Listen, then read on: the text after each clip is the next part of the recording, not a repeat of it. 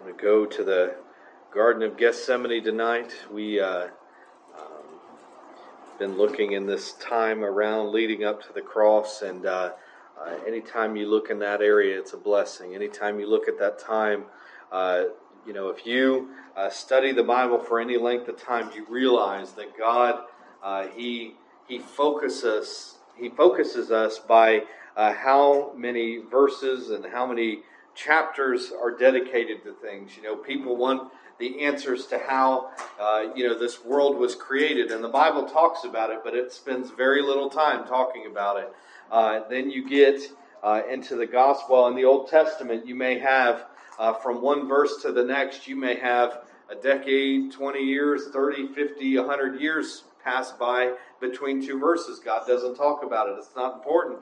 The Bible doesn't have every single thing in here, but what it has is important.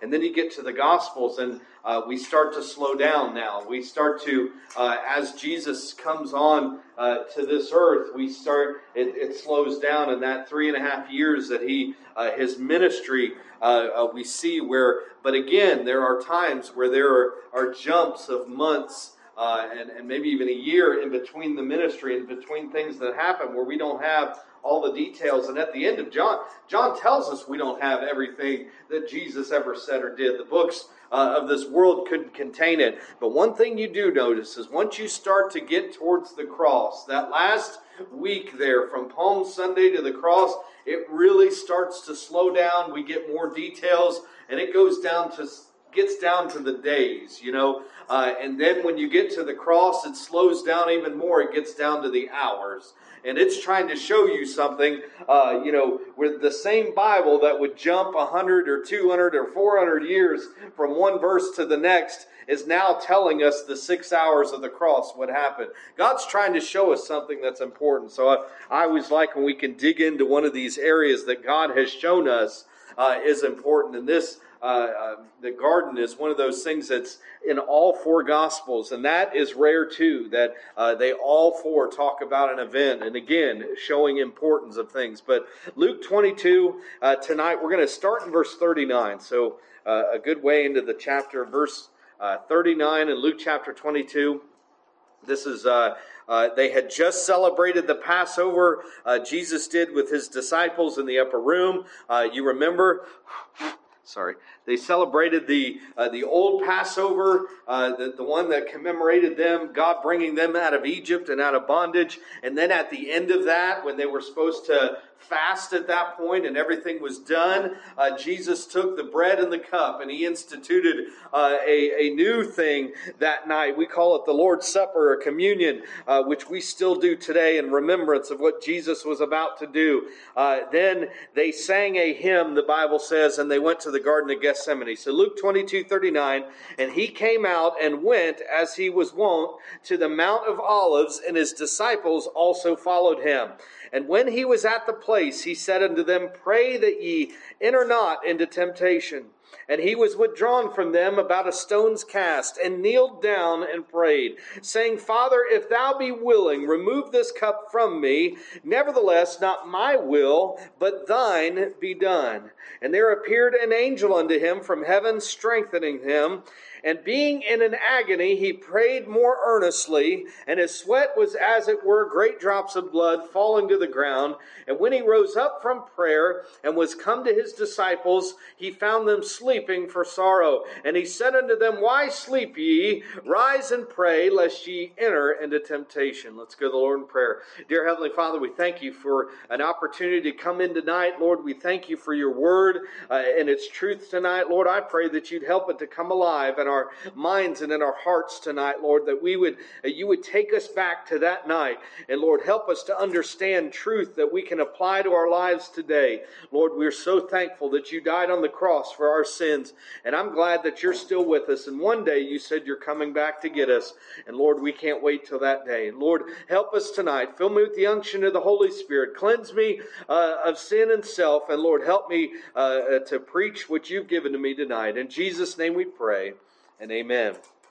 So again, they had just done. They were in the upper room. They traveled to Gethsemane, the Garden of Gethsemane, which is on the side of the Mount of Olives. And they traveled, remember, with 11 disciples, because Judas had already left in the middle, in the upper room. He'd already left to go tell them where Jesus was going to be at. And that should tell you something right there, because they had, remember, Judas didn't know where they were going to celebrate the Passover. Remember that? None of them knew. Remember, that's why they came to him and asked, like, where are we going to do? They were panicked.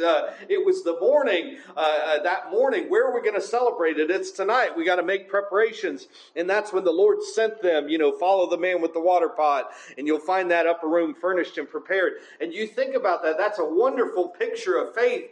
But also a detail that we get in there is Judas didn't know they were going to be in the upper room, because if he did, he would have had them arrest him then.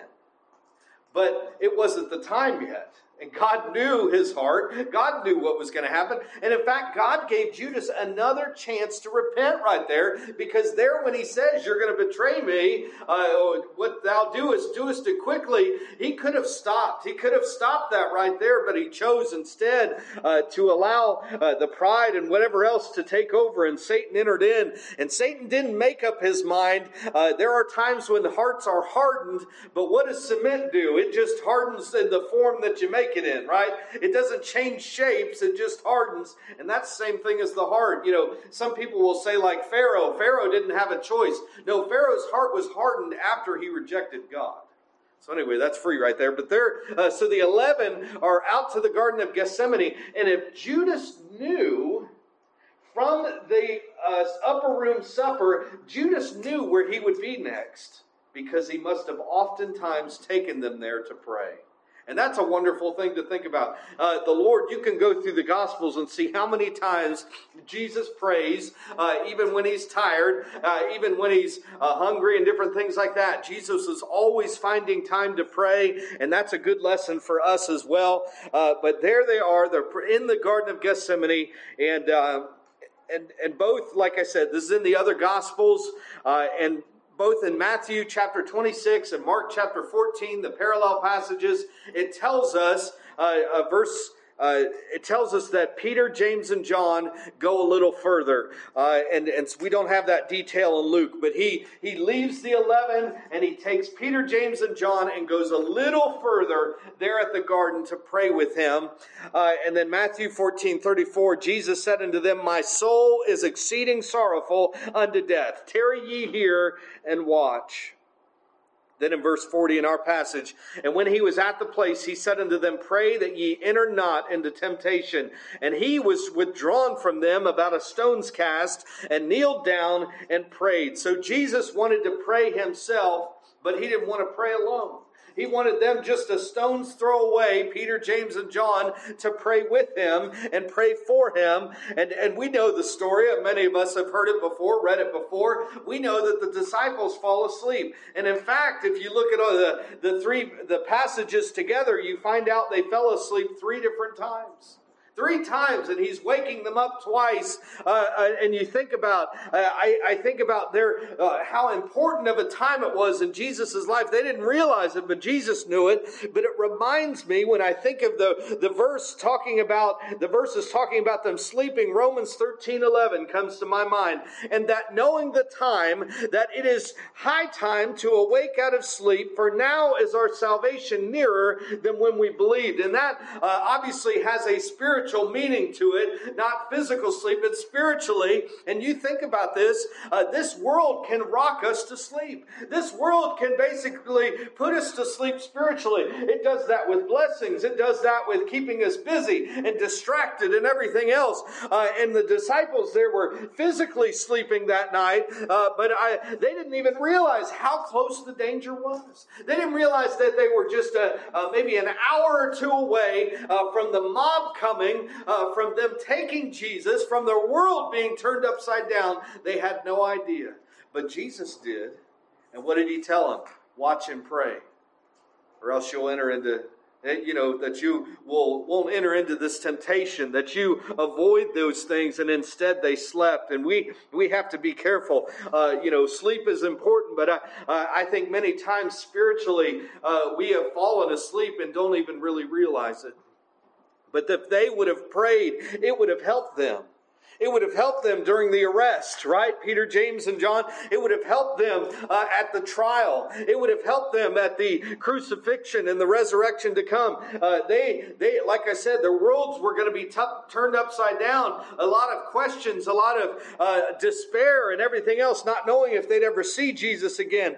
But what you see is you see that angel strengthening later Jesus after he prays. They could have got the same strengthening from God. But instead they were sleeping. And it makes me wonder how many times I've done the same spiritually. So there, Peter, James, and John are there. He's a stone's throw, or Matthew says he went a little further. And then that's always a nice phrase to think about, Jesus going a little further. He's going further than we are. But here in verse 42, this is important in Luke, saying this is what Jesus was praying. Father, if thou be willing, remove this cup from me. Nevertheless, not my will, but thine be done. And Jesus knew the Father's will. He knew God the Father's will. And that was for him to bear the sins of the world on the cross, to die in our place. And Jesus had already agreed to this. He agreed to this when he was born of a virgin and came to this earth. He agreed to the Father's plan. But like many things, it's another decision point, right? He's getting closer to it. And I believe you look at the entire thing, Jesus voluntarily gave his life. In fact, there are many times he could have walked away, including right here. He could have just walked away, said, I'm not doing it. In all reality, he could have said, we're not worth it. And it would be true. It would be true. There's no good in us. There's no redeeming qualities in us. He did it because he loved us.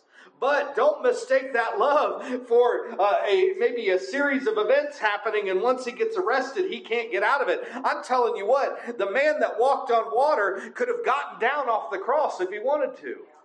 He could have. I believe that.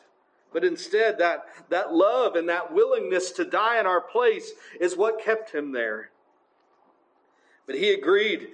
Jesus was about to drink the cup of God's wrath. He's talking about removing it, and that's the punishment for the sins of the world. And not only the punishment and the pain, but the shame that comes with sin as well. He was getting ready to take all of that on. The man that knew no sin was going to become that, was going to take on our sins to the cross. Jesus had agreed to lay down his life, and he was saying, Father, if thou be willing, remove this cup from me. But then he says that word, I love, nevertheless. Now, we usually would say but at this point, but really what happens is when you use a word like but or nevertheless or something like that, one of those types of words, what you're saying is whatever comes before it, you're lessening, and whatever comes after it, you're making it greater.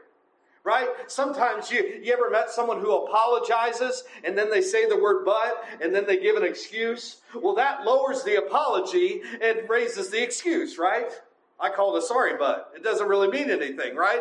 I'm sorry that I got caught or whatever, whatever those things. But what he's saying is, this cup, I know it's coming. It is agony. It is guilt. It is shame. It is pain. It's the punishment of sin all the way to the cross. And he's saying, that cup is an awful cup to drink. Nevertheless, not my will, but thy will be done. And he put God's will above all of that.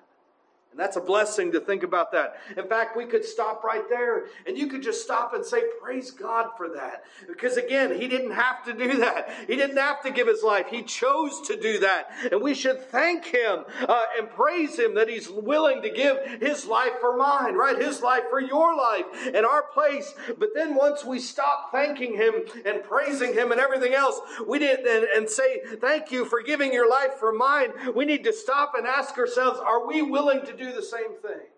Are we willing to do the same thing in our life? I have hopes, don't you? I have dreams. I have plans. I have aspirations. There's different times things, maybe one idea or another idea, and you want it to just take over everything. But what's he saying? Remember, I've got hopes and dreams and plans and everything else. Nevertheless, not my will, but thy will be done. Right? That's what Jesus did. Why are we not willing to do the same thing? He was willing to die for us. He's not asking us to die on the Roman cross for Him. He's asking us to serve Him. It's not a heavy price to pay. In fact, the Bible says it's our reasonable service to do that. Why aren't we willing to do it when He purchased our own life for us? It wasn't ours. He bought us. He freed us from the bondage of sin. 43, and there appeared an angel unto him from heaven, strengthening him. So the cup, he's agreeing to it. He hasn't drank it yet, but he knows what's to come. And God the Father knows the strength that he's going to need that he doesn't have. And he sends that angel to help strengthen him. Because you think about it, he's about to go through multiple trials coming up. He's going to go, in fact, 6 trials. He's going to go to Annas, Caiaphas, Sanhedrin, Pilate, Herod, and back to Pilate. 6 different trials he's about to go through that night. The mocking, the beating, the whipping, and then the cross itself. And he's not going to sleep again. He slept, I'm guessing, the night before. It's evening now. He is not going to sleep. He's going to die on the cross the next day in the afternoon. I don't think he's going to eat again or anything else, but he is about to go through with the hardest time of anyone's life. He's getting ready to go through, and God strengthened him for that. And then we see the prayer continues in verse 44. And this is what I want to focus on tonight. And being in an agony, he prayed more earnestly, and his sweat was as it were great drops of blood falling to the ground. Jesus had already prayed, but now he is praying more earnestly, more seriously. Why? Because the Bible says he's in agony. And you think about agony, that extreme pain, but it wasn't a physical pain. Not at this point. He hadn't been beaten yet or whipped yet or anything else. It was a mental pain. It was a mental anguish that he was going through. Why? Because the Creator of life was getting ready to look death right in the face. He was going to be a substitute for us, and he already knew he was going to be whipped. He knew he was going to be beaten. He knew he was going to die on the cross. He knew these things. We know it. Isaiah 53, surely he has borne our griefs and carried our sorrows. Yet we need to esteem him stricken, smitten of God, and afflicted. But he was wounded for our transgressions. He was bruised for our iniquities. The chastisement of our peace was upon him, and with his stripes we are healed. He told Isaiah hundreds of years ahead of time what would happen to him. He knew what was coming the next day. He knew it. And in fact, if you didn't believe that, Matthew 20, 18 and 19, this is Jesus speaking. Behold, we go up to Jerusalem, and the Son of Man shall be betrayed unto the chief priests and unto the scribes, and they shall condemn him to death, and shall deliver him unto the Gentiles to mock and to scourge and to crucify him, and the 3rd day he shall rise again. My goodness, he told them exactly down to every detail what would happen. He knew it was coming.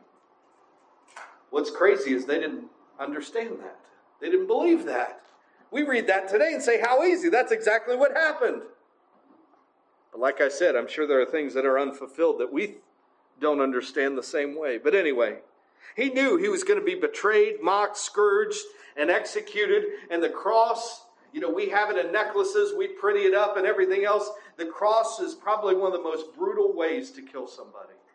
Excruciating pain. That's where we get excruciating from. The word is from the cross. And nailing either in the hands, but they probably think it was nailed through the wrist, actually, because if you nail the hand, it would go right through. But imagine right there in your wrist where all those nerves are and muscles and everything else, putting the nail right there, putting the nail through the feet, and then you take a breath. You got to pull yourself up and push yourself through the nails. You got to do that to take a breath and then go back down. And you're doing that over and over again. And it could take them, it could take people as long as a day to die that way. Over and over again, laboring in pain with each breath. After he was whipped, and some of the people didn't make it past the scourging. But it was an awful way to die. And he knew it was coming. And think about this. If you knew exactly what was coming and you were going to be betrayed, mocked, scourged, and executed on the cross, you'd be in agony too, right? You would be. Now this is Luke's account, and I picked this for a certain reason. I like Dr. Luke. He was a physician. He was a doctor. He had medical. He knew things about the body, and you see that throughout his gospel. You see him explaining medical conditions a little further, and this is no different right here. He said that this more earnest prayer, as he's doing it, it says, and his sweat was as it were great drops of blood falling down to the ground. And I looked this up, and I could have said the word and struggled with the word, but it's a real medical condition. And basically, as I was reading it, you've got your sweat glands have blood vessels around them that are real small. And as that agony, as that extreme, excruciating, mental anguish that he was going through, those blood vessels expand, and it gets so bad that they break, and that blood mixes with the sweat, and you see great drops of blood falling down. Dr. Luke knew exactly what that was, and he knew that it was very rare. That's an extremely rare thing that can happen medically, and it's only extreme anguish. So Luke is showing us that, hey, that night he was in agony, yes, but he was in such agony that his body was being tore up, basically, because of what was going to happen. And you think of all that, and yet I go back to what he said in the prayer again. Nevertheless, not my will, but thine be done. And that's what he's saying. He's saying, hey, I am willing to put God's will first. And that's an amazing thing to think about. Well, I've changed it up a little tonight and see if this works. But I want to show you something. The Garden of Gethsemane, the word means oil press. And you've got the Mount of Olives, you've got the valley there, you've got the Garden of Gethsemane, and I don't have an olive tree, but basically what would happen is they would gather the olives together, and they would put them in something like this. With that millstone, they would put them in the bottom, and either they would walk it around or an animal would walk it around, and that heavy stone would crush those olives into a pulp. That's what they would do first. And then after that, the next step is this. So what they would do is put that pulp in these basket-like things. I don't know if you can see that very well, but it's kind of like a basket, and what it would do is it would strain them. So they would load up the pulp in these baskets, and you can kind of see them over here. It almost looks like tires there, but those full of pulp from the olive trees. And then up here you can see they put a heavy stone at the top, and then this thing up here, this pole is in a hole over there, and basically they're making a lever. And what they do on this side is they start adding really heavy weights over here. So what happens is all this weight of the stone and the weight out here on this lever pushes down with a lot of force and squeezes these baskets in the pulp. And what happens is that olive oil starts to run out, and they collect it in a basin right here. That's how they would get olive oil back then. You know what this is called? This wood and the weight and this whole contraption is called Gethsemane. It's an olive press. So that is the garden of the olive press. And you think about what it takes to get olive oil. They've got to press and squeeze with extreme pressure and weight and everything else just to get that little bit of olive oil to come out so they can use it. And what God is trying to show us, that these weights right here are just like our sin. Right? Our sin was placed on Jesus Christ. The weight and of the shame and of the pain and everything else that he was going to endure was like adding weights to the side of that press that just squeezed and squeezed and squeezed. And that is what Jesus' mind was going through in anguish. You think about that. It's as if we added those weights onto him. And he's in anguish. So those drops of blood and sweat mixed together, that's from us. And you think about what I said. He was willing to go through this before even being arrested.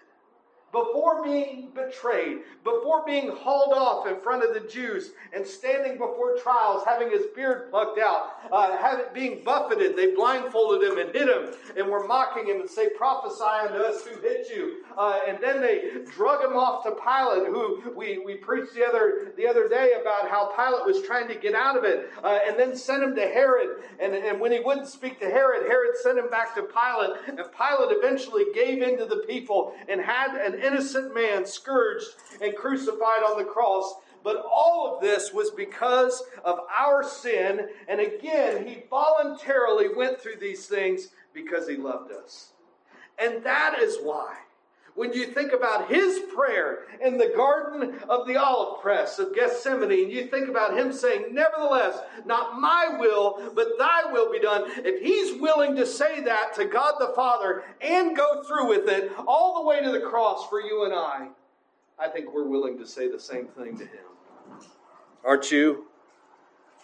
And realize that it can't be just words, but with our actions as well. Putting God's will ahead of our own. Because not to stay saved or not to do anything like that, but because he loves us and we owe our lives to him. And you think about this. Man was created in the Garden of Eden, right? Genesis 2. Man sinned against God, also in the Garden of Eden, Genesis 3. And then one day, you get all the way to Revelation 22, John's getting ready to see a new heaven and a new earth for 21 and 22. And I believe there's gardens there, right? Because the first earth had gardens, had plants, but there will be no thorns and thistles in the new one. And then he talks about in chapter 22, that river of life flowing through. And then he talks about the trees on it and the fruit that comes out of it and the leaves that are for healing. And he starts talking about all these things. So we started in a garden and we're going to end in the garden. And then sin came in the garden and sin was dealt with in the garden.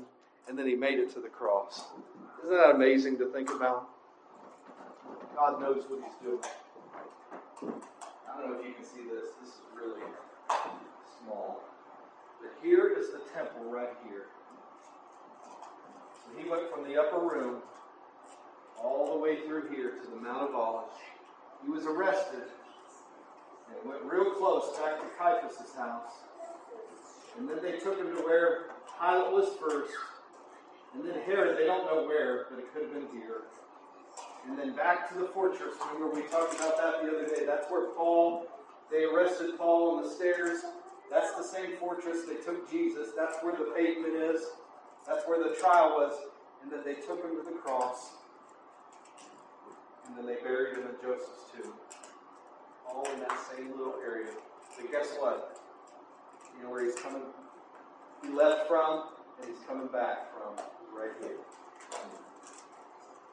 Isn't that amazing to think about? And what's amazing is you can look at the pictures now and you think, how on earth is there going to be another temple there? How is this going to happen? How's that going to happen? And you know what I say, God? I don't know how. It doesn't all make sense. But you said it would happen. And he's going to one day split the eastern sky. He's going to come get us one day. And one day we're going to come with him. And he's going to land on the same Mount of Olives he ascended from. And he's taken over. And he's sitting on David's throne. Now again, I don't know how he's going to do all these things. But that's what he said. And I believe it. I thank God for that. Well, I want to open it up tonight. If you need to pray,